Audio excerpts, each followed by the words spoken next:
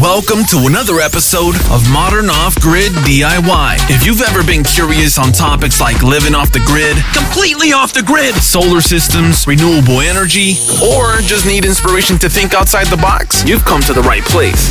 This is Modern Off-Grid DIY.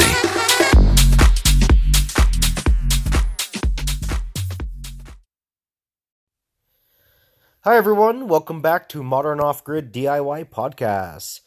Today we're going to talk about water pressure. So, if you're living off-grid, you will need water pressure, right?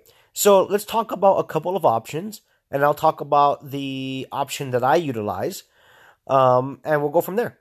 So, what we're trying to do is create pressure so you can take a hot shower, you can run your sinks, your kitchen sink, your bathroom sink, your toilet, your outside faucets and spigots, and all that good stuff. Now, without water pressure, a lot of that stuff just won't work, right? So let's talk about the options. The first option is a very low-tech, but very effective way of creating water pressure. And it's very simple. Basically, if you have a water tank of some sort that's holding all your water, you would put it up at an elevation higher than your faucets. So, if you can mount it on a hill that's behind you, or on top of a platform, or on your roof, or anywhere that you can create elevation from the tank down to your faucet, you will start to create water pressure. The higher the tank is off the ground, in correlation with your faucet, the more water pressure you will get. There's also a little trick. If you take the piping that is coming from your water tank and you size the pipe up in a bigger size. So it's very tempting to use a small, pipe because it's cheap, it's easy to lay, it's easy to install. But it's counterproductive. What you really want to do is have your tank sitting as high as possible. Because remember, the higher you can get it, the more water pressure you will achieve. But also the pipe size. If you can install the biggest pipe that you can get, that's going to be very beneficial because you'll have more volume and more flow that's going to be down at your faucet. So a lot of times what people will do is they'll mount their water tank up higher, and then they will use a pipe, maybe a PVC pipe, for example, that is maybe 3-4 inches or even 2 inches in diameter. And then it'll get reduced down by your faucet. You can reduce it down to 3/4 inch or 1/2 inch. And that will create more pressure. Okay? So that is one way to create water pressure. Now, the other way of creating water pressure, option number 2, is actually having a pump. A basic pump is a basic water pump.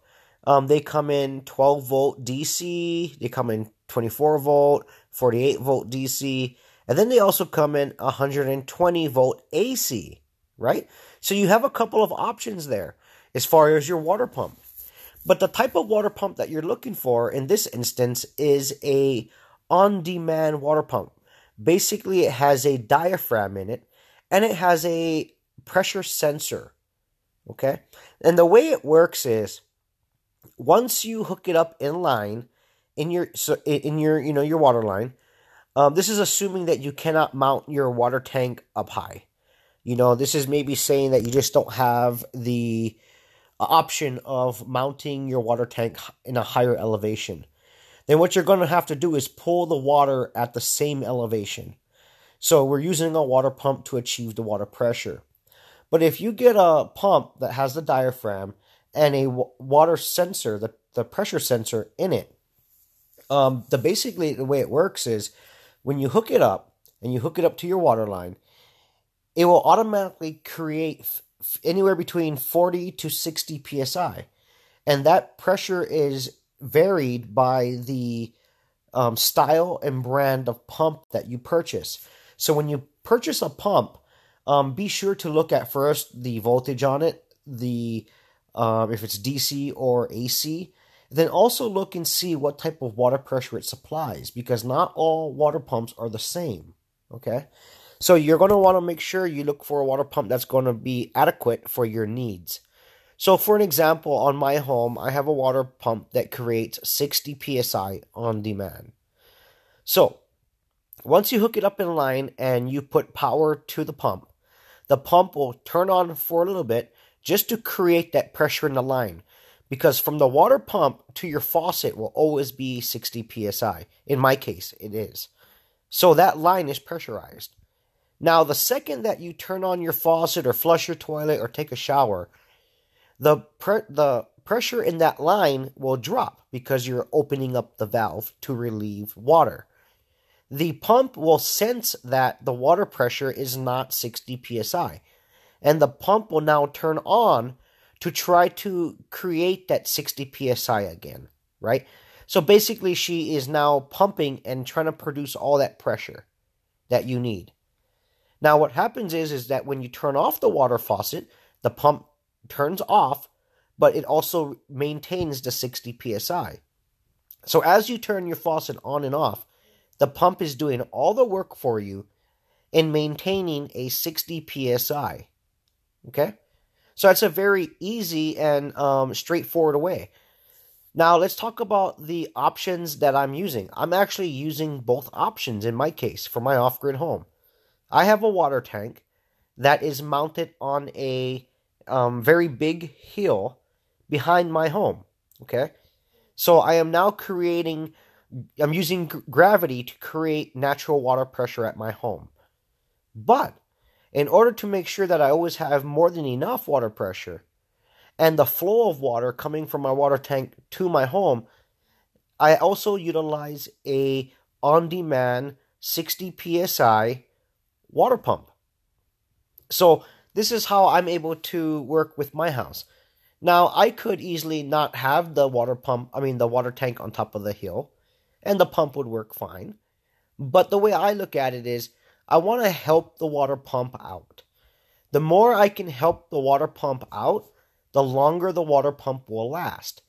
Because it's not straining, it's not pulling a whole lot of water and trying to force it up, right? Because I already have all that back pressure now assisting it when it turns on. So I'm incorporating those two techniques on my house, and it works very well. Okay, very well. Now, there is another option that I'm not utilizing, but you could if you wanted to, which basically works off a water pump and a pressure tank. Okay?